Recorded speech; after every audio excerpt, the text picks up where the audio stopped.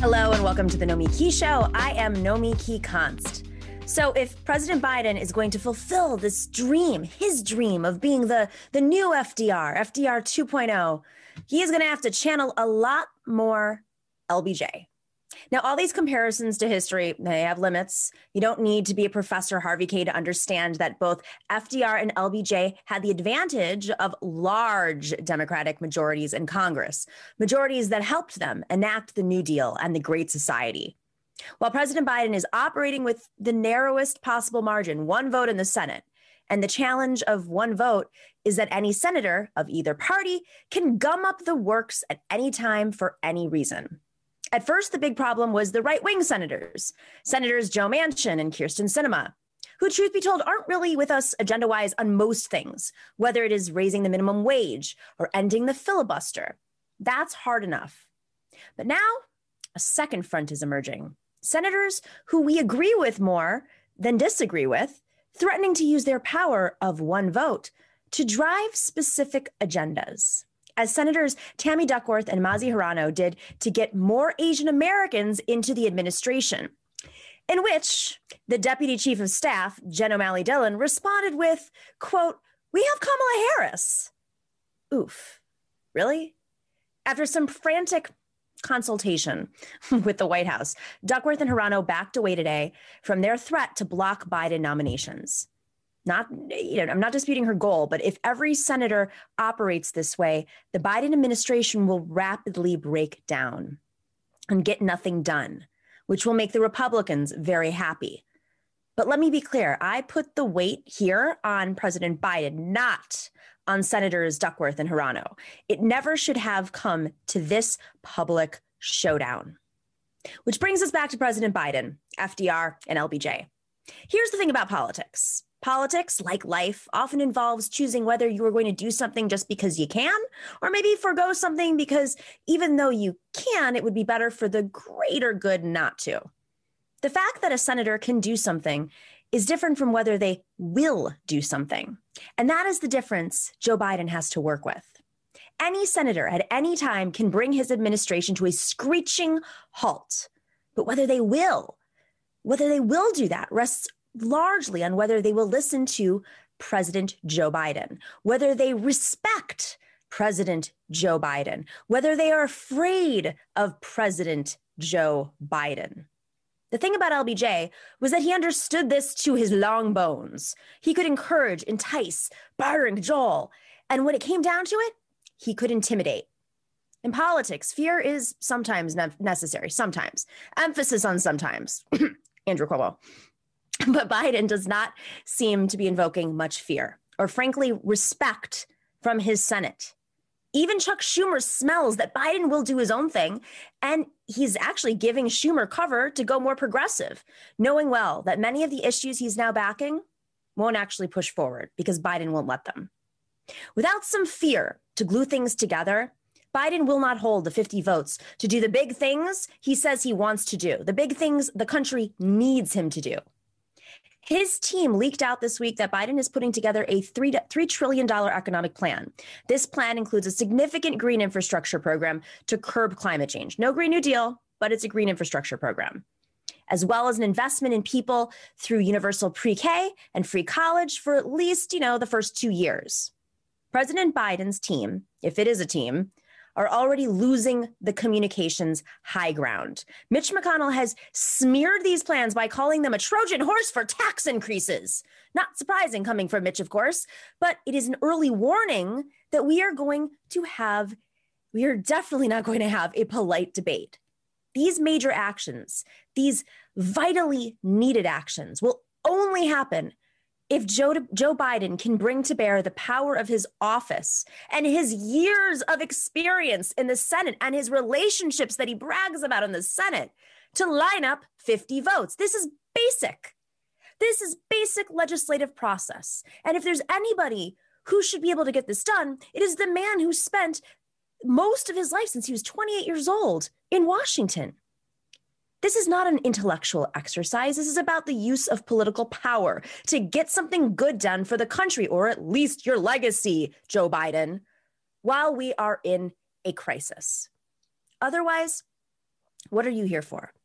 You can't just keep blaming process and the Senate and the crises. You're here to lead. If you're not answering to us, if you're not answering to your legacy, who are you answering to right now, President Biden? Maybe that's the big question. We have a wonderful show today. Helen Hong is here to discuss the rise in attacks against the Asian community and her personal story, which is horrifying. And later, Jordan Zakarin is here to discuss Andrew Cuomo, my favorite topic. But when we come back, we're going to discuss another one of my favorite topics. We have a special debate here, statehood or self-determination for Puerto Rico. It's a spicy debate. You want to stick around for this.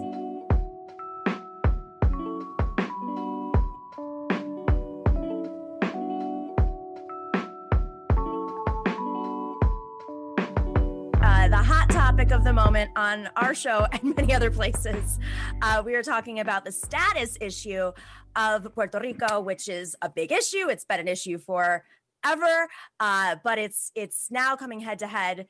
Possibly this is the moment, not sure, in Washington with two bills that have been presented. One is advocating for the statehood of Puerto Rico, and the other is advocating for self-determination through a convention. So I'm excited to have two friends. Really, two friends, I'll say that. Luis Dávila is a DNC member. He is a DNC national committee man, as I've known him through the years. And he is a statehood advocate. And Federico de Jesus is a former Obama-Biden official and the founder of FDJ Solutions. Thank you for joining us today. Thank you for having me. Thank you, Nomiki. All right, I'm going to go all the way in, right? Let's talk about the two bills and what they mean to you. Luis, I'll start with you because I feel like we need to give fair time to the statehood side. Explain the evolution of this statehood bill that is presented before Congress right now. Okay, so essentially a bill was filed in Congress that would basically offer statehood for Puerto Ricans and for Puerto Rico to ratify the vote that already happened and occurred back in November, where 53% of the voters voted for statehood. I think it's the, Puerto Rico's colonial situation is the unfinished business of American democracy. And I feel as though this bill provides the vehicle that will allow for Puerto Ricans to gain for the very first time that first-class citizenship that we deserve. I think Puerto Ricans deserve a seat at the table, and to the extent that we are not represented and actually have voting power in Congress, and the people who enact the laws that affect all of us who live in the island, that is something that needs to be addressed. And this legislation that was filed in a bipartisan manner, I think it provides for the best opportunity to reach that goal. What does it mean if this were to happen, if Puerto Rico were to become a state? What would happen next? Would the debt be eliminated? Give us some examples of how this would change. So that's a great question. I mean, people think that statehood is something that you're just going to turn a switch on and off, and it doesn't work that way. It would have to include a transition plan that would have to address that very same topic, right? The Puerto Rico's debt burden, how it would be managed. Would legislation that currently allows for a process, bankruptcy process in Puerto Rico, how would that continue? And definitely the tax system will need to be changed, and many other federal programs on the island would also change. But I think that's one of the things that need to be addressed, especially by Congress, because at the end of the day, the buck stops there. So it's all decided by Congress under the territorial clause, and that's something that needs to be negotiated and approved as part of the statehood admission process. Well, this process would be taking place, as a state, as all states in the union, I mean, this happened to Louisiana and Hawaii and parts of Alaska, which did not speak English first. Would the island be forced to start legislating and, everything from the courts to the legislature, would it be forced to be pushed into English? Well, right now, we have two official languages in Puerto Rico by law. It's Spanish and English. We have federal courts operating in Puerto Rico. They already operate in English. Our state courts are mainly operate in Spanish, but they also allow writs to be presented in English. So it's really the language thing. I don't think it's a big impediment. I think we, as a nation in the 21st century, we're certainly, and all the cultures that are mixed in and make a part of what America is, the great melting pot of the world. I think that wouldn't be an impediment to gaining equality through statehood. Okay, let's move forward on this self-determination bill. There is a bill that was presented by Representative. You said we should be passionate and interrupt. Yes. But I want you to explain your side, but go ahead.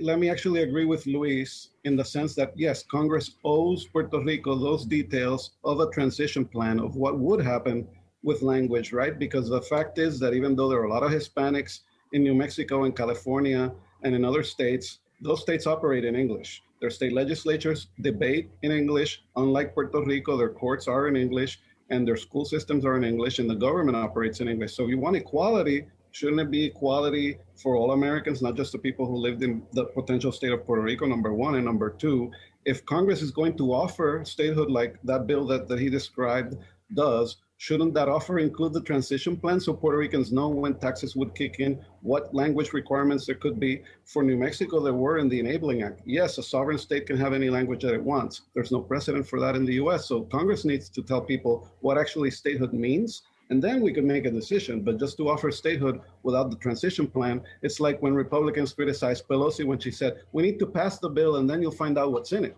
So those are my 2 cents. But Fed, transition plans weren't included in bills for Hawaii and Alaska. So why would you put another bar or set Puerto Rico for another bar? I mean, the transition plans need to be discussed and they need to be addressed by Congress. But I wouldn't detain the admissions bill because it doesn't specify all the different details on how it's going to. You don't want people to know the details of what their decision entails? Is that what you're saying? I didn't say that, Fed. All I'm saying is that you shouldn't delay or stop a bill because those, every single detail that you want to know and how it's going to be addressed as part of a transition is not included in the bill. I mean, first the people need to ratify the vote, and then you talk about how the United States is going to incorporate a new state, just as it did back when it admitted Alaska and it admitted Hawaii. But you said that when they admitted Alaska and Hawaii, there was a transition plan. If Puerto Ricans don't know, it was a transition plan, but it wasn't on the ballot.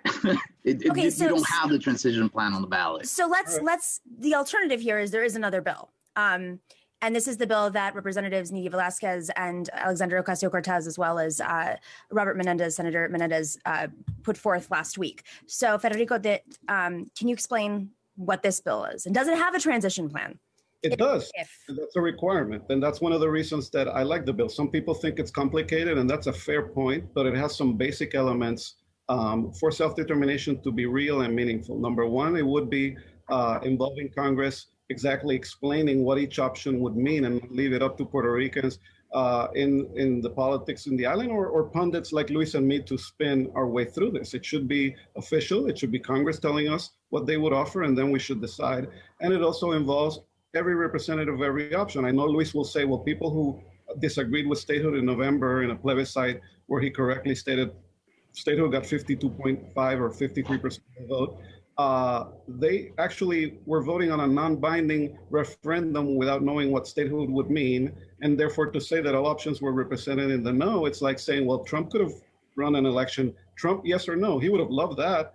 A little bit unfair for the Biden folks. So I think self-determination should be inclusive, it should be binding, and it should involve all sides. And that's actually closer to the Biden position, even though he said he preferred statehood. The White House said that another referendum should be held, and it should be a fair one.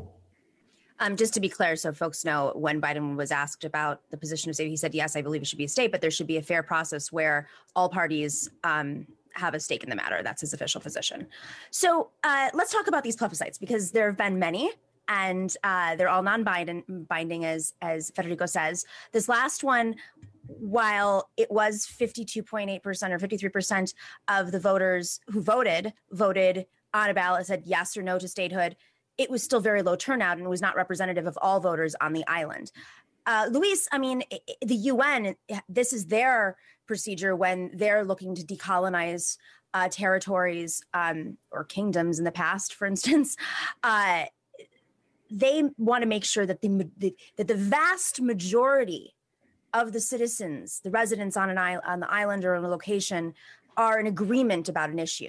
53% with 30-something% turnout is by no means the vast majority. So how can you go in and use that as the reference point to Congress members who may not be as, sophisticated in understanding the dynamics of the island?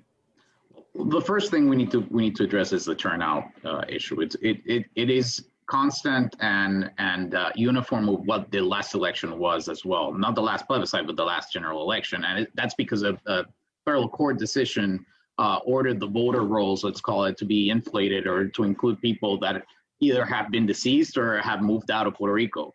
The voter rolls haven't been updated in more than 15 years, I think.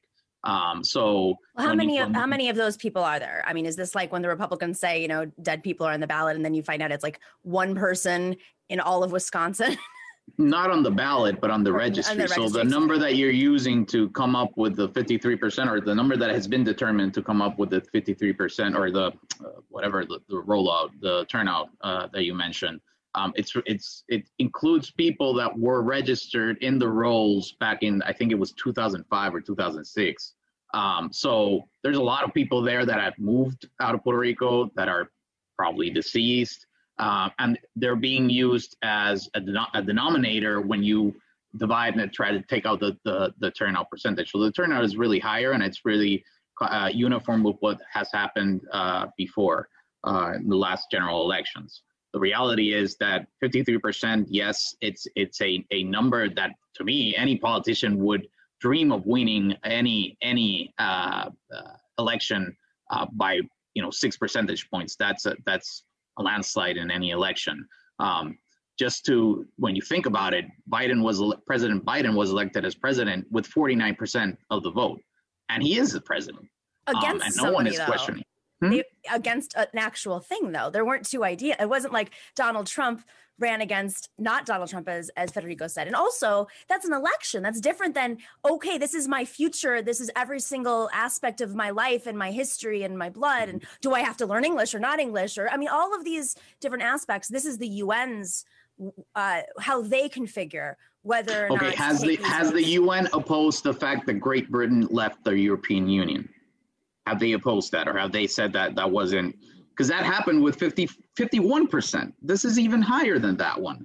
I mean, elections matter. Elections have consequences. So they weren't determining. They were determining whether or not they were leaving an arrangement. The UK was not beholden to the EU. They were tied into many measures, but they weren't a colony, essentially, of the EU. They determined their own laws. There's no fiscal oversight board. I understand that, Nomi, but it was still a self-determination exercise. So, I mean, we're going to talk about what percentage works in one self-determination process and which one is not. I mean, it should be the same bar. Let me agree with Luis again. I don't really like the whole argument, even though I'm not a statehood proponent. I don't like the turnout argument. I prefer to use the argument that it was exclusive of other options, and it's not Federico de Jesus saying it. It's the U.S. Department of Justice saying it in 2017 when there was a referendum, there was a boycott. And that was Trump's DOJ. Let's remember that. Yeah, quoting Obama. Let's get to that. Okay. All right. We only have a few minutes, but I want to get to this. So speaking of Trump, co-chair for Latinos for Trump presented this. This is your resident commissioner who identifies with the Statehood Party. How do you feel, DNC member Luis Dávila, the Statehood Party that right now is many members on the island today are defending conversion therapies? How do you, DNC member, feel about this party being the major carrier of this mission on the island and on the mainland? Well, I like that you brought the conversion therapy issue, because that's something that's very hot, a very hot topic down here on the island, and that's the problem that we're having. And Federico will agree with him. The Senate president of Puerto Rico, the Puerto Rico Senate at the moment, is not a statehooder. He's part of the Popular Democratic Party, and he has already said that they are not likely to approve this law that prohibits conversion therapy. So that's the main issue that we have in Puerto Rico. We're not able to organize politically with left or right leaning views. It's all about the political status, and then sometimes you're stuck in parties that push for a status alternative, which either Federico or I support. but we don't necessarily agree with what people within our own parties advocate for. And I think it's the tragedy of colonialism. So yes, I have a member in my party that caucuses with Republicans, and that's her right. I mean, who am I to tell her not to caucus with Republicans? That she was elected by the people. But the reality is that the statehood bill was introduced by more, not just by her, but also by Democratic members. It's actually a majority of Democrats are the ones that have co-sponsored the bill. So it's really not a Republican measure, but a measure of fairness and equality for all Puerto Ricans. Fede. Look, Luis is right again. The bipartisan bill that the stateholders are promoting is bipartisan, and he is right that there aren't left or right politics in Puerto Rico. I opposed the Commonwealth candidate in the last election because he was a homophobe, and he was calling gays sinners, and that's appalling. Mm-hmm. And by the way, the Senate president did vote to ban conversion therapy. He just said he wouldn't opine this time until the vote happens, which I think that he should say that I'm against it, but whatever. But here's the other point. The reality is that most of the people in the NPP, the party that's supporting statehood, there is a chasm, right? Because you can't say you're for equality, but then be a racist. You can't say that you're for equality and then be against banning conversion therapy. And most of that party approved the religious freedom law in the last time. So yeah, it shouldn't be a left or right issue, but there is a chasm between people demanding civil rights and denying them to voters in Puerto Rico or aligning themselves with Trump in the mainland. So that's the contradiction. It's not whether the island politics are left or right. It's a mess. It's not Democrat or Republican. We agree on that. But how can you say you're for equality when you support a party that denies that equality in Puerto Rico? That's the point. And that's precisely what statehood would eliminate. It would eliminate the political party system as we know it in Puerto Rico and would bring in the Democratic and Republican Party as the parties who would elect officials to public office. And that then the issue would be resolved, at least in those terms. But even the governor himself has said that Puerto Rico would be a swing state. So there's no clear determination of whether or not there would be 2 Democratic senators or 2 Republican senators and how many congressional members as well. So before we wrap, I want to just ask Luis. So this bill that is being presented by Congresswoman Velasquez and AOC, it brings all parties to the table, aside from the plebiscite. If your basis is, we just had this plebiscite, and many plebiscites, by the way, in which statehood has won based on certain terms, then why not just, aside from that, which is controversial and debated, why not just come to the table with this other bill? Because statehood members are included. In fact, some statehood members do support this Velasquez AOC bill. Why not just come to the table and say, let's have a debate out in the open in a democratic way where representatives equally distributed into this convention that they have can really air out every single aspect of this, and may the best team win? I mean, I think there's room for debate, but I think the bill needs a lot of work. I mean, the bill, first of all, it opens the door for non-territorial options other than statehood independence and free association, which are the only 3 recognized options. So by opening that door, it allows for the process to even become more complicated, and potentially the convention coming up with a proposal that at the end of the day, Congress will not be able to act upon. But that's what the negotiating commission is for in the bill, so that people know, oh, wait a minute, Congress wouldn't go for that. That's in the bill too. But Fede, the bill says that it allows for any option other, in addition to independence and others. So it's already saying that it will allow for it. So I mean, that's just one of the other thing is, at the end of the day, after going through all this process, you end up in a non-binding referendum. Fede, go ahead. No, so he wants equality, but not for other options. He wants to limit options. I want people to vote for whatever they want in Congress. I don't want to limit options. I want to do something that's real and that moves forward. And the problem is when you come up with this, anything goes, at the end of the day, you're going to end up in the same place where you started. I'm 37 already. I don't want to, die and, be, I know this is going to be a year's struggle, but at the end of the day, I mean, I've lived, I've been hearing for the last 25, 30 years of my life, the same thing. And we're always at the same place. I at least I can admit that there is at least an effort to do something. But at the end of the day, what you're proposing ends up delaying, and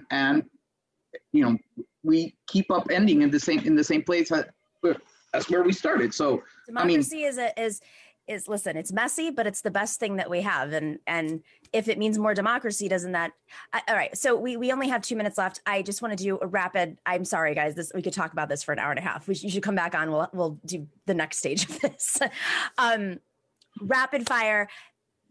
Last question is: there has been a bill before presented and in Congress. So why didn't it work? Why this time? Why is this time special, Fede? Well, I mean, there's several bills that have been presented before. I think this time is different for several reasons. This bill that Nidia Velázquez and Ocasio-Cortez and Bernie Sanders and Elizabeth Warren and all of the presidential candidates from the Democratic Party, except Amy Klobuchar, support, and 85 other members of Congress, mostly progressive, some Republican. The difference is that bill was the product of advocates, of community organizers in Puerto Rico and in the diaspora in the United States that wanted some change. It wasn't a product of a political party in Puerto Rico who have dominated the debate. And I'm for opening it up for the people. And I think this is the chance that we have. Hopefully, if the White House commits to the thing that they promised the voters and provides leadership, maybe something could happen. And I think that advocates are pushing for it. And I think that's a great thing. And I agree, Luis, this could be improved, and that's what the legislative process is for. The main reason we need self-determination is that Congress has never offered it. It should be binding, it should be inclusive, and it should be fair. And if those elements are in there, I'll be happy to support it. Luis? I think there is an impediment for Congress to come up with the options and define them. I think it's their responsibility, and you can come up with a bicameral commission and bring in people from Puerto Rico and even have whatever election you guys want to have. But I think Congress can really define this. And at the end of the day, one of my main concerns of that bill is the fact that after going through everything about the congressional delegation and the options and whatnot, it still leads to a non-binding plebiscite and non-binding referendum to the people. So, again, it doesn't tie, the results of that whole process is not binding. I mean, so.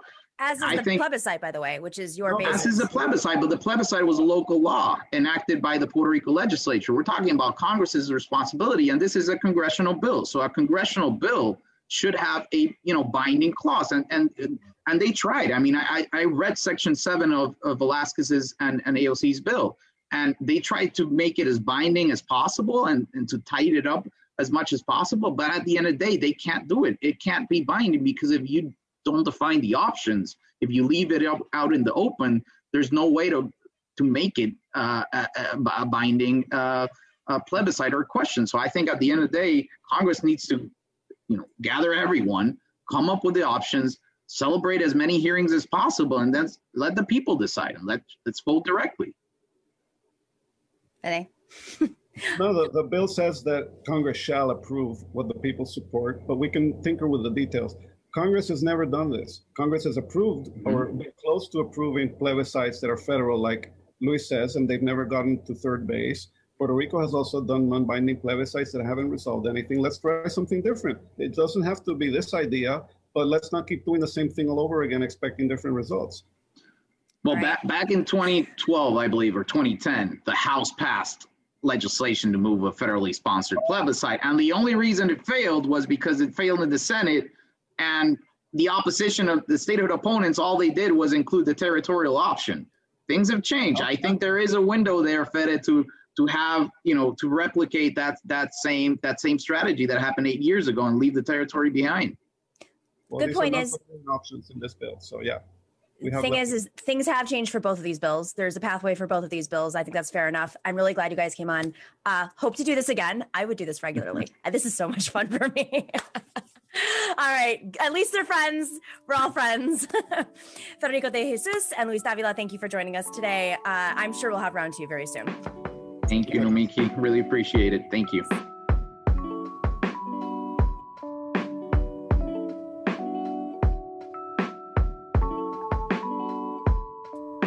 All right, you guys hear me talking about Sunset Lake CBD all the time.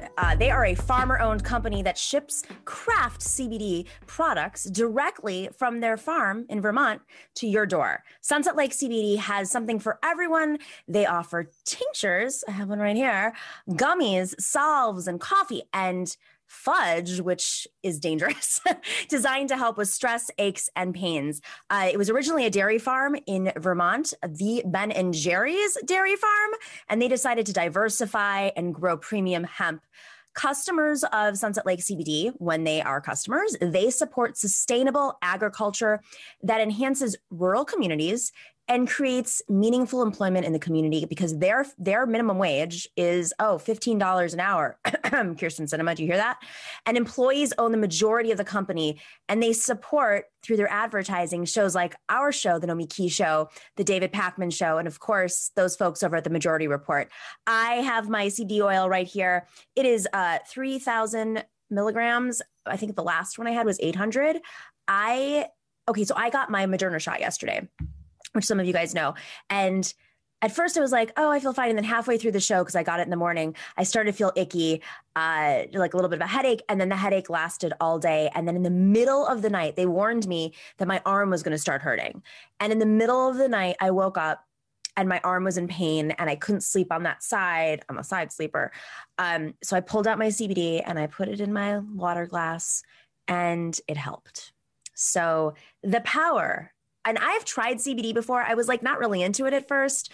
You can buy it at bodegas in New York and it was like $100. And I'm like, what is everybody talking about? And it didn't impact me. So I just kind of stayed out of that world until I got this care package from Sunset Lake CBD. And I'm not kidding. Like, it's changed my sleep pattern. It's really affected my life. Like, I'm not taking ibuprofen like everybody said to when you get the vaccine. But Dorsey, I know you are also a big fan of Sunset Lake CBD, and we're not kidding. Like, we're like, our friends, our family, everybody's buying it. Yeah, I'm a huge fan of it. My partner she's pretty much hooked on it. She can't wait for the new delivery to get here when we run out.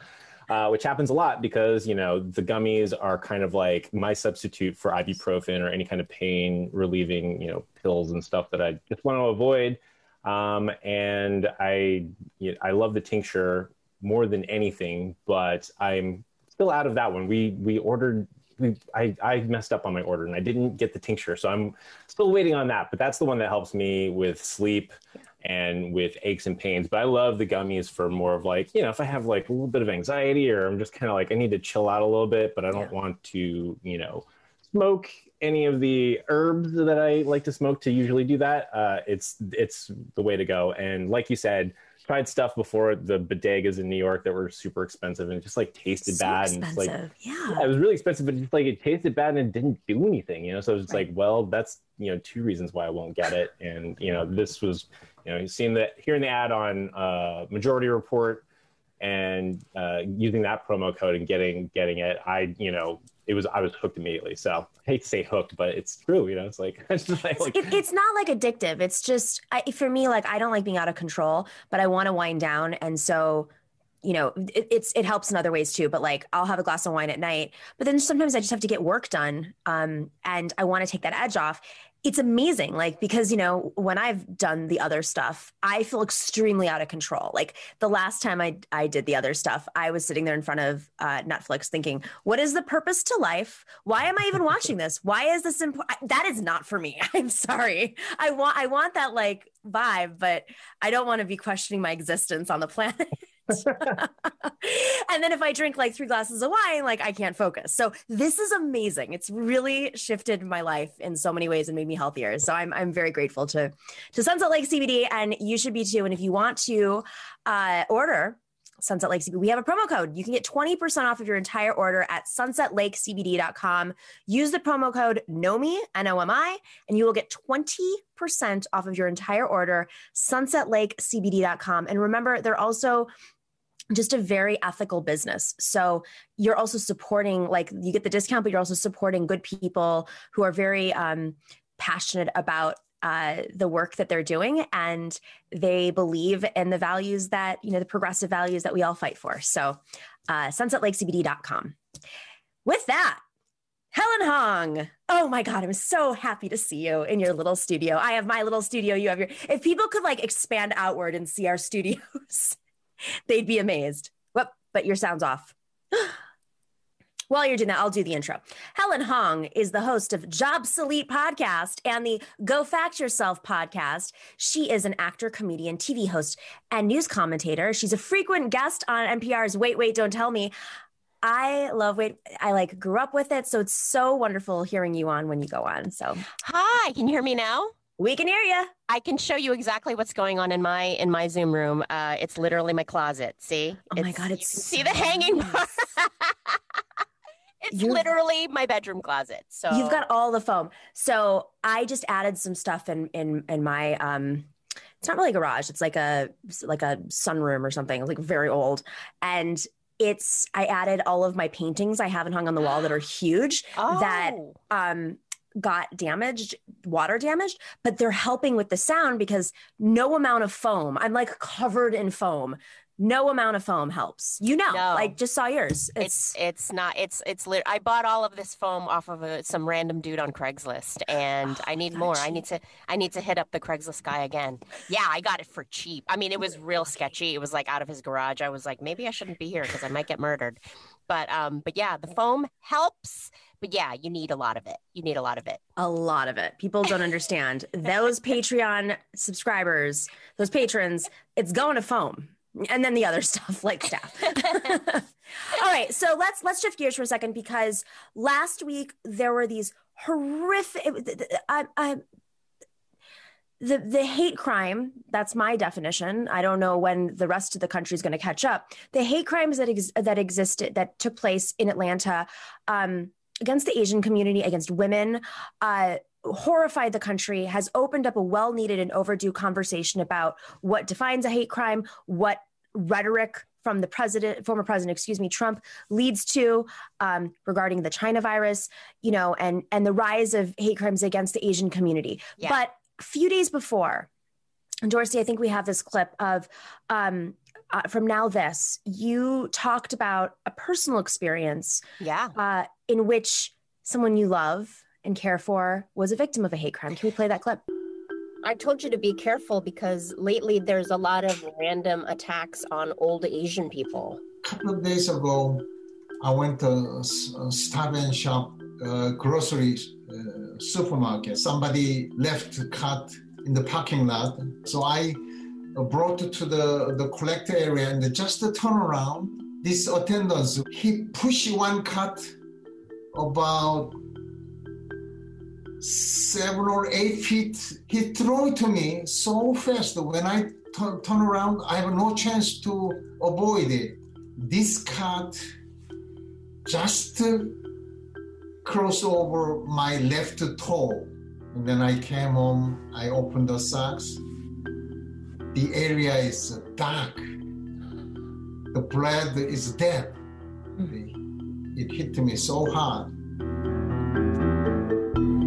So this features your story of your father. Yeah. Can you give a little bit of background on what happened? Yeah, it was so crazy. He didn't even tell me that this had happened. I started a YouTube channel with my dad called Old Korean Dad Stories and Sometimes Mom. And mostly we talk about like stories from the Korean War and his past. Like he has all these incredible stories. And so I was doing a video with him about the general attacks. I said, I told you to be careful. There's all these attacks happening. And he's like, then he springs this on me, that this had happened to him. And I was like, wait, you didn't tell me that before. And also, like, did you report it? And he's like, no, I was only mildly injured. And I'm like, what? Like the fact that this guy, he was an employee of that supermarket. He was the guy that collects the carts in the parking lot, was screaming racist obscenities at my father and shoved a cart. Obviously, he was younger than my father. And that's the thing that really gets me. It's that these cowards, they're always younger, they're mostly men. And, often they come up behind the victim. The victim doesn't even know what's happening. They push them, they attack them from behind. It's just so cowardly. And, my dad's approach to it, I think, is the same approach that a lot of elderly first generation immigrants are taking, which is why a lot of these incidents are going severely underreported. They're like, they're stoic. They're like, we don't speak English that well. Like, who are we going to tell? Like, I don't even have the language capacity to describe the incident properly. I don't have the language to like fight back against these people. So I'm just going to suck it up. Mm-hmm. And for us, the younger generation and the generation that was born and raised here, we're like, no, no, no, no. We have to make noise about this. We have to complain about this. We have to speak out against this because this is wrong. It's crazy. Mm-hmm. That's why, like, my dad never reported it. He didn't even report it to the supermarket management. Like, all of these incidents are going severely underreported. So right now, I think the official numbers are there have been 4,000 attacks. There's way more. I mean, that's not even scratching the surface. And it is because of this past year of Kung flu and the China virus, like our politicians and officials making these, these like jokey, like, yeah, it's the Kung flu, it's the China. It's so irresponsible because these have real world consequences on people like my dad. My dad was the victim of an attack. He even says, like, if I had been 3 inches to the left, I might have broken a hip. I mean, that's how hard this guy shoved this card at me. I could have broken a kneecap. I could have broken a hip. Like, something way, way worse could have happened. And it was just dumb luck that only my toe was injured. And this is in Los Angeles too. I mean, this is in Boston. Well, okay. Fair enough. I mean, this is in a major city where there's diversity. I mean, I remember a few years ago, this is before we saw in New York a rise of hate crimes against the Jewish community. People literally couldn't understand how they literally thought, okay, well, we're in a city, we're not going to have those attacks because there's diversity everywhere. But it's just wrong. There's a rise in hate crimes all across this country. Everywhere. And the government isn't documenting them because, number one, hate crimes are state by state, how you decide what a hate crime is. And it takes forever. And a lot of these states decided what a hate crime was 20, 35 years ago. In Atlanta in particular, they actually do designate violence against women as a hate crime, but that's not even in the conversation right now. So even though that's the law, it's not even being presented that way, which is mind-blowing to me. And I'm so glad that you are calling that Atlanta attack a hate crime because that's exactly what it was. And it's funny that you said, like, the rest of the country will catch up. I feel like the rest of the country realizes that. The only people that are not on board are the officials in Georgia, apparently, are the only people that are like, well, and the thing that infuriated me is how much empathy seems to be given to the assailant, the perpetrator, the criminal who has openly admitted, the murderer who admitted, yeah, I murdered, He had a bad day though, Helen. People. He had a bad day. He woke up on the wrong side of the bed. I go eat a freaking tub of Ben and Jerry's like the rest of us do when we have go get some potato chips and snuggle up with Dirty Dancing or whatever movie you need to watch when you're having a bad day. Don't go out and shoot up 3 Asian massage parlors. Like, you're insane. And, the thing that I wrote on Twitter, trying to make light of it is like, the officials apparently are accepting his response, which is like, I'm not racist. I mean, my penis might be racist, but I'm not. I'm not. I mean, my junk might be racist, but if this was not. Like, give me a break. GTF out of here. It's so insane. Like, it obviously was a hate crime. Yeah. He obviously targeted these businesses because they were Asian women. So don't try to finagle his way out of this. Like, this is so obvious to the rest of the world that this was a hate crime. So let's call it what it was. And the premise of this argument came from that sheriff who has rightfully been removed. I don't know what's suspended, removed, fire the mother effer, who had presented online shirts and swag. Yeah. Quoting racist paraphernalia. Yes. So calling it the corona imported from China. And he got, and he even wrote China, like just like the way that the former president says that word. And, and so the rhetoric has real world consequences. And we're obviously seeing that. And I did a piece on Now This warning about this a year ago. Yep. 1 full year ago, I did a piece on Now This where I said, you can't call this the China virus. You can't call, like, a virus does not have a nationality. Viruses do not have ethnicity. They're coming for you, whether you want them or not, regardless of race.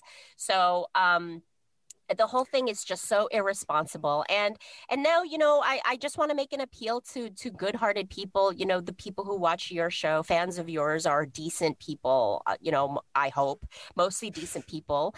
And, I'm really calling out to a call of action of, like, don't sit by. We have to stand up for our brothers and sisters here because, just like the Black Lives Matter took off when everybody became activated and everybody became enraged. And, this has been happening to Black people for hundreds of years in this country, and they're like 20% of the population. Meanwhile, we Asians, we've only been here for about 50 years, and we're only 6% of the population. So we can't do it on our own. I can't... My parents live on the other side of the country. My parents weigh a combined weight of 240 pounds, and I'm not kidding. Dripping wet. My parents are tiny, tiny people. Like, my mom literally wears a 00. You know what that is, Nomiki? I've seen it. It's when 0 is too big for your ass. That's when you go to a size 00. My mom is a 00. This woman is like a willy wisp of a woman. So I can't do that. Like, I'm across the country. I cannot be watching my parents. I cannot be policing our old people. We're just not, there's not enough of us. So my call to action is, like, if you see something, say something, like, for real. For real. This is when you have to activate and like, please appeal to the best part of your nature, and offer protection. Keep your eyes peeled. If you see elderly Asian people, if you see Asian women, if you see any Asian person that's by themselves, like, keep an eye on them, because film the stuff too. Defend them, film it, call people out. We know that police don't always understand. We've heard many in the last several weeks. We've heard many call-ins where people said, I experienced a hate crime or experienced this, a violent attack. There was a woman on NPR a couple of days ago who talked about being attacked at a restaurant, and she called the police, and they said, well, what are we supposed to do? She goes, does this happen often? He says, yeah. So before we wrap, I want to play this clip of Meghan McCain, because if you see something, say something. And this woman has one of the largest audiences in the country. The View is an extremely popular show on a major network, ABC. Let's roll this clip. And so we're going to a place where even if people need money, even if people are qualified to get into Ivy Leagues, race and gender is more important than your skill qualifications, the content of your character. It is not what Martin Luther King Jr. preached. I think this is a very, very slippery slope. I was very surprised to hear someone like Tammy Duckworth say something like this. She got a lot of blowback from a lot of people, not just on the right. And I think this is actually just the natural progression of identity politics. And I will say, just to put a cap on this, The View is 25 years old next year. We've only had one Asian American co-host this show. So does that mean that one of us should be leaving at some point because there's not enough representation? We're talking about, is identity politics more important than qualifications of a job? And I think that's a question going forward that the progressive left is going to have to reconcile. Okay, and before we go, because we're going to go and take a break, eventually we're going to come back and talk about the black farmer excluded. Oh. My God. Okay. Whoopi Goldberg is all of us. She is literally all of us.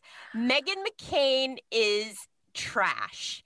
And I can't believe she's coming out so hard right on the heels literally a day after she had to apologize publicly for getting called out for calling the coronavirus the China virus and being like, I don't have a problem with it being called the China virus. What's the big deal with the calling us the China virus? Well, bitch, now you see the big deal. People are getting hurt. People are getting murdered because of your freaking big mouth flapping off irresponsibly, being like, I don't know why it's a big deal. We call it the China virus.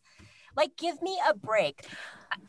What kills me though is like there's an aggrievement, right? They're more upset with identity. God forbid minorities or people of color step up and say, we deserve to live. And they're like, well, that's identity politics, or we deserve representation in government so that we have representatives who remind folks that we deserve to live. And she's like aggrieved as a child of a billionaire and a former senator. Yeah. Like, God forbid you police my words from a... Yeah.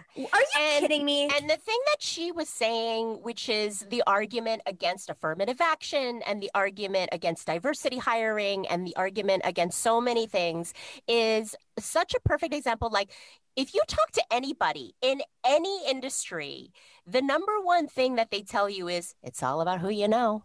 Mm-hmm. That's how you get that job. It's all about who you know. Personal experience. It's got to be about who you know. So, like, if you only know blonde people, only blonde people are getting hired.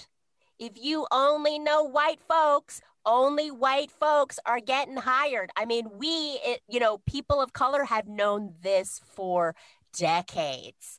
And she's talking about like only the qualified people, like, we need to reach out to the most qualified candidate. It's like, well, how do you get qualification? You get qualification through experience. How do you get experience? You get experience by getting the job. How do you get the job? By knowing someone who looks like you. Not to mention economic disadvantages. I mean, we could go through the list of inequities in this country. I mean, the irony of this whole thing, just a side note, she's talking about, we had one Asian person, it was Lisa Ling, who has been very vocal about these attacks, and her husband, Paul Song, who is a Bernie Sanders supporter, as you were too, who've been incredibly vocal about these attacks that have been happening against the Asian community. Like, how dare you speak on behalf of other? How dare you? I mean, I've known her for a long time, okay? We both started in the media together. Look at our trajectories. I'm not a McCain. I am not a person of color, but I'm just trying to say, like, this is not, there are institutional issues, and then layered on top of the institutional issues, there are who you know.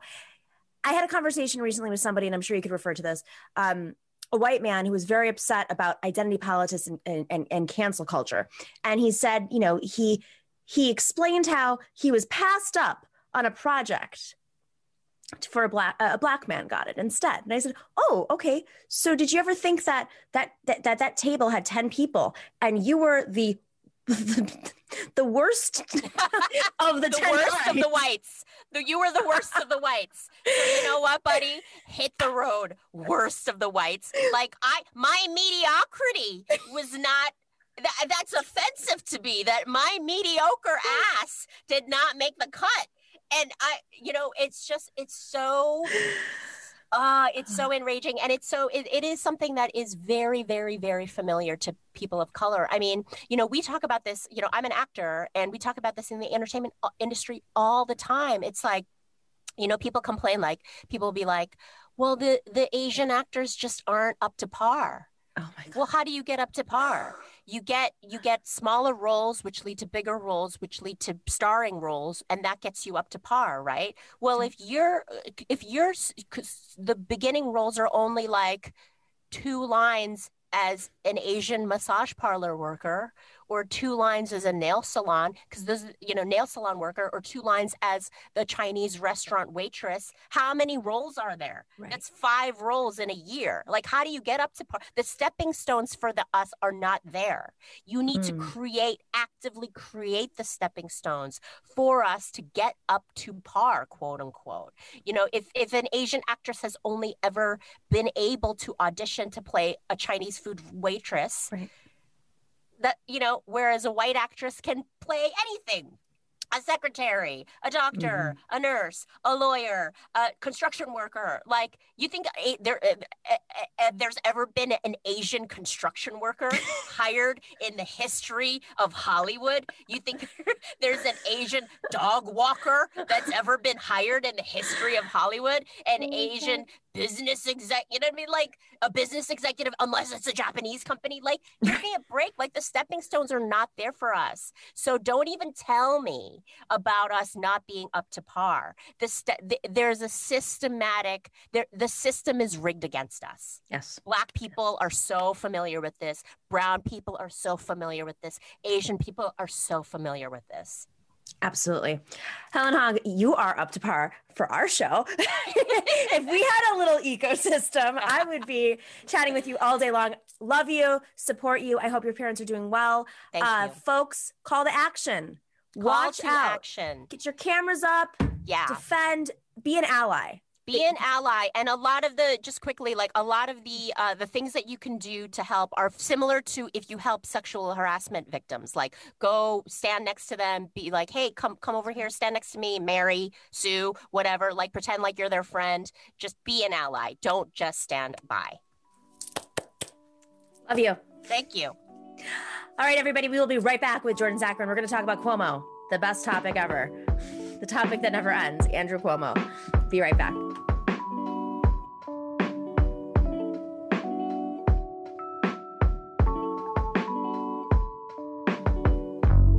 Welcome back to the Nomiki Show. Jordan Zakarin, he runs the Progressives Everywhere newsletter. Go check it out. It's incredible. It's one of these amazing. No, I'm not like. I'm gonna keep going. It's fine. He's incredible. It's incredible. And he's a regular on our show. I've been waiting to do this conversation with you because we're both New Yorkers, and you know, there's a certain type of New Yorker that's been aware of Andrew Cuomo prior to COVID, and there's a certain type of New Yorker who's just learning about Andrew Cuomo prior to COVID. All right, latest, where we are right now is we have the Assembly, the New York State Assembly, which is in the process of undergoing impeachment proceedings. Could take a very long time, could take many, many, many months. The Speaker of the Assembly, Carl Hastie, just tested positive for COVID. So has Ron Kim, by the way, who broke open the New York nursing home scandal. And we wish the best to both of them. I know that Carl Hastie just received his vaccine, too. So be on the lookout, guys. If you get your vaccine, it doesn't mean that you're guaranteed to be safe just yet. So I want to start with this Biden clip because, you know, this was from over a week ago at this point, but it's important because so much of this is 3-dimensional, 10-dimensional chess. It's not just about if Andrew Cuomo was to resign or be impeached or all the investigations. It's about where the power lies that's going to hold him accountable. Can we play that clip? President Biden giving his most extensive comments yet about Andrew Cuomo. The New York governor is currently under investigation by the state's attorney general for multiple credible claims of sexual harassment and misconduct. If the investigation confirms the claims of the women, should he resign? Yes, I think he probably end up being prosecuted, too. Meanwhile, new reporting in the New York Times details the lengths the governor and his allies went to discredit Lindsey Boylan, the first accuser to go public. According to the Times, Cuomo's team started circulating an open letter attacking Boylan that they hoped former staff members, specifically women, would sign. No one would. So this is a big deal. Full disclosure, Lindsey Boylan is a friend of mine, and I support her.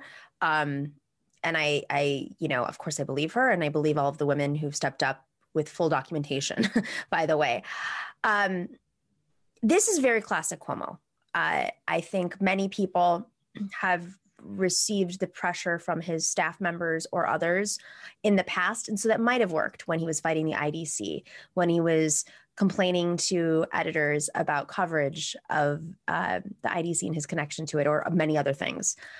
This is how it's, but in this case, you see staffers since Lindsey Boylan has stepped up, previous staffers and current staffers, women, say that they too have experienced this. Jordan, this is really important. This is what is catching fire. Simultaneously, there's other investigations going on that are probably more prosecutorial, at least at this point. how are these dynamics? Like, what do you think is like, where the power, how's the power going to flow for this to hold him accountable? Does that make sense? Yeah, no. So like you said, the Assembly's doing an investigation, which could, like you said, could take months. They're contracting out the investigation to a law firm that has plenty of New York State political connections. So plenty of conflict of interest already right there. But, Letitia James, the Attorney General, who has, obviously she owes her position to Cuomo, but is certainly... Explain that. Well, so Andrew Cuomo, you mentioned the IDC. Obvious to most people. So Andrew Cuomo, as you mentioned, the IDC, that was a group of breakaway Democrats who were kind of Democrats because you have to be in New York. They decided that they would team up with Republicans to give them the control of the state Senate. That was through most of 2013 to 2018, and just stopped so much progress and allowed Cuomo to just be, whatever he wanted to happen would happen. Whatever he didn't want, he could squash without, seeming like a bad governor. You say, well, we can't pass it in the state Senate. And basically in 2018, a lot of real Democrats, progressives, ran with the help of the Working Families Party to beat those members of the IDC. And Letitia James, who is like a, real long time Working Family Member Party and endorsee, she wanted to run for Attorney General.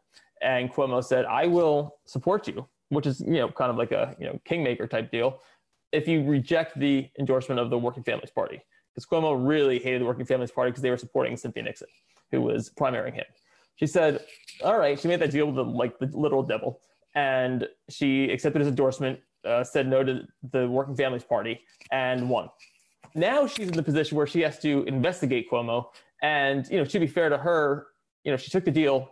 Don't love that, but to be fair to her, she was the person who broke open the nursing home scandal. Once, her office investigated that after Ron Kim, who you mentioned before, hopefully he's okay, he says COVID, for months and months and months, nearly a year, was talking about how it was clear that Cuomo administration was just covering up, 10,000 deaths from nursing homes, blaming it, saying it doesn't deal with COVID. So Letitia James is one of two people now one of two groups doing investigations into Cuomo. The wide-ranging one for the Assembly, they have they can investigate a whole lot. They've been allowed to the nursing home scandal, the covering up problems with the bridge that bears his father's name, the Mario Cuomo Bridge. Yeah, this has been going on for a while. Yeah, just sexual crazy. harassment. It's not safe. Yeah, it's like, don't take the Mario Cuomo Bridge, guys. Just don't do it. You think that the one named after his dad, he'd probably want to make sure it's safe and not seem details, buddy, details. Right. And so they're investigating that, and that can take months. And people see that as buying time for Cuomo to, I guess, wait out the outrage. Letitia James is investigating just the sexual harassment claims. Although I imagine she gets busier and busier every day because more and more people seem to be coming out saying, yeah, Governor Cuomo groped me, said weird stuff to me, unhooked my bra, just all these terrible accusations that obviously people in his office are saying that it happened. People who are working for him. I don't know what more proof you need.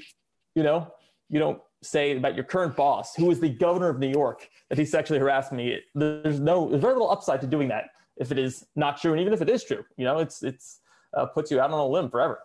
And so, it's one of those things where it's going to take, I can't imagine that if Cuomo is going to be forced to resign or to be impeached, this Assembly investigation, I can't imagine is going to be the thing that makes it happen, because that's going to take so long. And so I would imagine it's going to be Letitia James in her investigation, or just more and more people coming out and saying these things about Cuomo to, force the hand of the state Assembly, which is still, controlled by Democrats who are, I guess they owe something to Cuomo, or they, yeah. So, well, not to mention there's the right wing, which has pushed for investigations. You have the Albany police saying that something criminal may have happened. They're going to investigate.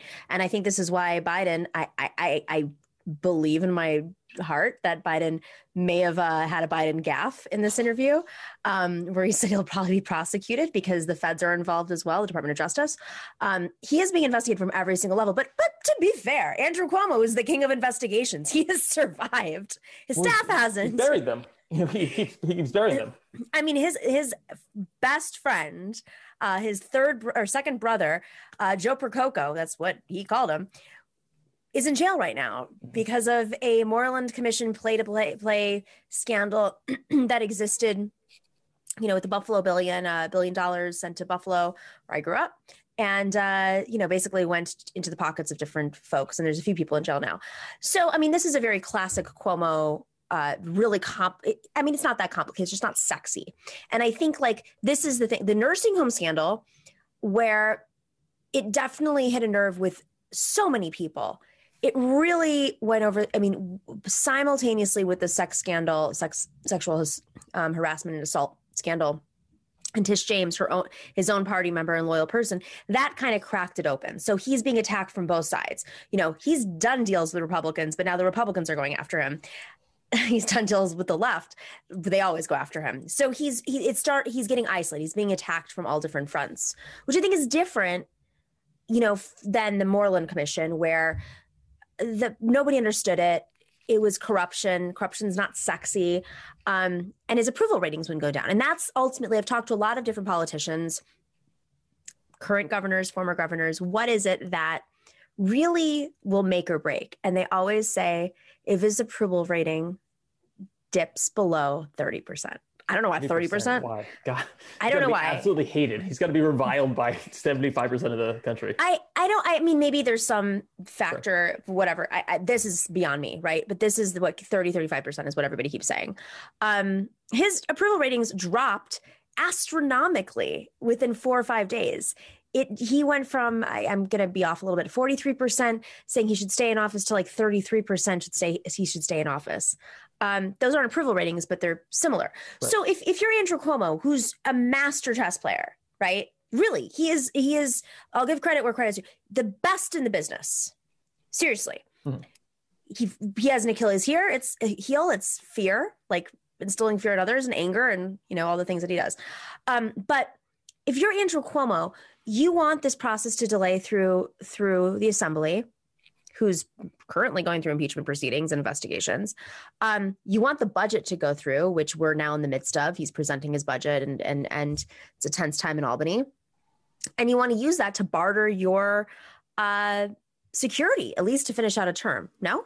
Yeah, I mean, think about how much money, you know, the American Rescue Plan, the stimulus is going to provide New York State, right? All these legislators have these projects and that they desperately need to get done. You know, I think what I just saw was that they came to some agreement on marijuana legalization after Cuomo kind of dragged his heels on that for years.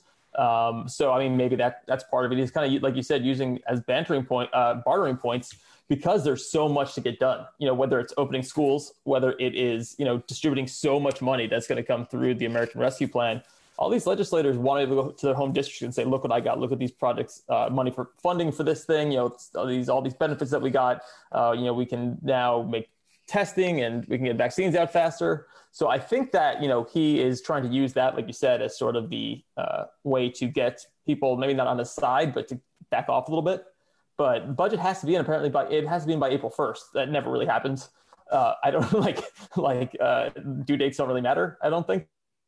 Although he's a big fan of saying, I get it on time. Albany, but right, yeah.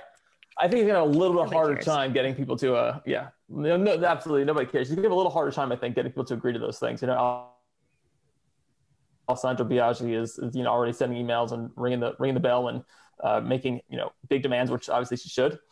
You know, once she took down one of his big allies in the IDC. And she's so, also a former staffer. She was not staffer. She was an appointed person in his administration, Alessandra Biaggi, who's a senator. Yeah, I mean, yeah, she's part of like the women's working group, right? The sexual harassment working group in Albany, who, you know, this is a big problem too. This is not just Cuomo being a creep. Oh, this no. is like a huge problem throughout all of, there's Shelley Silver, the former, assembly leader. He, you know, a speaker of the assembly, he had a bunch of a lawyer who was a huge creep that ended up being, you know, sexually assaulting people. You know, there's Alessandra Biaggi, who was part of the sexual harassment working group. There's so many people in Albany, or women who've worked in Albany, who have said, this is a real problem and this is a real cesspool. And Cuomo was the king of the cesspool, you know. And there was that line, what happens past Bear Mountain stays past Bear Mountain. Bear Mountain is like the marker of like, mm-hmm. you're getting closer to Albany, things stay in. And, you know, it is, listen, I don't know enough about it. Andrew Cuomo, yes, he's the king of the cesspool now. He wasn't 10 years ago. 10 years ago, this was the norm. I mean, I guess the ground has shifted so much because of, start with Alan Hevesy, who went to jail. there's the former controller of the state. You had Shelley Silver, who's in office for 20, or I don't know, much longer than that, but he was the Speaker of the Assembly for 20 something years. You had the leader of the Senate, who Dean Scalos, who also went to jail, all in the same time period. Malcolm Smith went to jail. Many state senators, many assembly members. There was such a shift, a drastic and quick shift with people who've been in power for decades. And it happened because of sex scandals, because of bribery, because of pay-to-play scandals, because of kickbacks, because of so many different issues. And so the foundation has shifted so much in Albany. And Andrew Cuomo has been able to survive that because it kind of came out after that, those crises, at least as governor. But simultaneously, you have progressives like Jabari Brisport and Julia Salazar and, Jessica Ramos. I mean, all of these people who've come in post IDC have really shifted like the conversation. So the power dynamics are shifting. I mean, it's good, right? Yeah, I mean, it was used to be the three men in the room, smoke-filled rooms, right, in Albany. It used to be like whatever they decide gets, we'll get introduced, then we'll pass, and it'll be the budget, and that'll be that. And now all of a sudden, power is more diffuse because why are these people? There's so many lawmakers who don't owe their careers to these, men smoking cigars in rooms in Albany. And so that's such a big deal because they're not just going to be loyal foot soldiers. They are going to vote their conscience and go, for their own communities. And so I think that, we look back at beating the IDC in 2018, that was to try and get some legislation passed, right, for so many things that needed to happen. But the fact that is that, I think it changed the entire paradigm of what's happening in Albany. I just wish that Jumaane Williams had beaten Kathy Hochul, the lieutenant governor. I think he lost by 3 points in 2018. I'm much more excited. I want Cuomo to be gone. Be much more excited for him to leave if Jumaane Williams was taking over. As we can differ on that. He's my former opponent. Well, what I'm saying is that Kathy Hochul is more Kathy Hochul. Yeah. Yes, but Kathy Hochul, I'm. They're both of them are imperfect. Yeah. Oh no, I mean. Oh, we're cutting out. Yeah, I think what I'm saying is that there's a bit of. Oh, I'm losing you. Yeah, you're in the sense that I want new blood in Albany. Oh, sorry. Am I good? Yes, but we need new blood that also respects women, also respects the budget prices, doesn't take real estate money. You got to be a real progressive, not somebody. I will defer to you on that. And so I will say that I want here's a question for you. Yeah. Assuming Cuomo's gone, he's not going to run for election. Let's assume that. Who is your ideal candidate to run? Well, first off, Kathy Hochul will be, if he has to step down, Kathy Hochul inherits the seat and yes, she was brought in by Andrew Cuomo from Buffalo. I was actually raised in her district, so very familiar with the dynamics there. I think we need somebody who's bold and has a real vision and has real experience and is not tethered to the real estate industry, is not tethered to, and I mean, truly tethered. I mean, the thing is that there's a real track record here. There's money you can follow. There are people who say, I don't take it now, and they still do. Perfect. Somebody who is willing to shake things up and reform the systems and understands what democracy, shifting the democracy of the state, because fundamentally the Democratic Party is an institution in New York that is basically just, it's Cuomo's institution. There is no Democratic Party in New York. But there are other parties in New York that are pushing the levers. We have to reform those parties too, so that they're more democratic. And so, if we really want to change the way this ecosystem works, we actually have to change the power that backs them and make sure that they're actually progressive, that they're not supporting candidates to take real estate money, that they're not supporting candidates who sided with the police backrooms, who haven't rezoned their neighborhoods, and not just progressives in name only. I mean, you can show up to a protest and take photos when everybody's shown up, but are you still taking the money from the people you're protesting? Right. That's what I want to see. I love Cynthia Nixon. I assume she's not running again, but it would be wonderful to see somebody who's. I mean, I'm not opposed to Tish James. I think she's doing an extraordinary job as Attorney General. Surprisingly so. I did not back her. I backed Zephyr Teachout, but I will give her credit. She took on the NRA, and my God, that is the most powerful move anybody has taken against the NRA ever. So I don't know. Who do you think? It's tough for me to say. I don't think I know. Obviously, I don't know people there as much as you. But I think what I would love to see is, like you said, someone who. I mean, you mentioned parties that even the smaller parties need to be reformed. I remember the Working Families Party. Who I support. They also backed Joe Crowley over AOC. There's all these vested interests that have to be severed, right? And so. I mean, I defer to you and who would be the right candidate. Don't defer to me. Everybody's got a right to their opinion. Yeah. I think for me, it's just, I just want to see someone who hasn't maybe been around forever, who hasn't lived in that, I don't want to use the word swamp because it's a Trumpian word, but who hasn't, made all those deals already. And so I think that for me, like, you need, I guess, in Albany to be able to navigate Albany, experience and understanding of how the system works, but someone who hasn't been there so long that they, already are part of the institution there. So, or who've defied them too. New face. I mean, Cynthia Nixon sure didn't have. Yeah. Cynthia Nixon, if folks don't think like, their whole thing on her was she was an experience, she crushed him in the debate. I was there in person and it was one of the most powerful experiences seeing somebody who they kept saying is not smart enough, is not this, she's an actress, blah, blah, very sexist, condescending stuff. Sure. And meanwhile, she crushed him in the debate. She really crushed him in the debate. So I think it's a great conversation. We have a lot of time from now until then. Maybe some other folks will come up and stand out and defy, even if they came from the institutions, right? To be able to defy them. That's power. What Ron Kim did actually, because he hasn't always been fully progressive, but he's really transformed his position in power. And I give him a lot of credit. Like, it takes a lot to say, no, thank you. And he's been doing that, even when Cuomo was at his most powerful last year. It wasn't like he started doing this, when Tish James' investigation came out. Right. And Ron Kim was doing it like last February. He has been relentless in this. And so I think like something like that, I really like Alessandra Biaggi. I think, she's powerful. She's effective. She's, she's like my age, but she's like incredible leader, I wouldn't be governor, but it's incredible to see, like, I think, and she, like you said, was like working in Cuomo's Albany. So she has like every motivation to avenge that in a way. So someone like her, Ron Kim, I think there's a lot of great Jessica Ramos. Yeah. Jessica Ramos is really great as well. Union, really important. Yeah, absolutely. Especially if Andrew Yang's our mayor.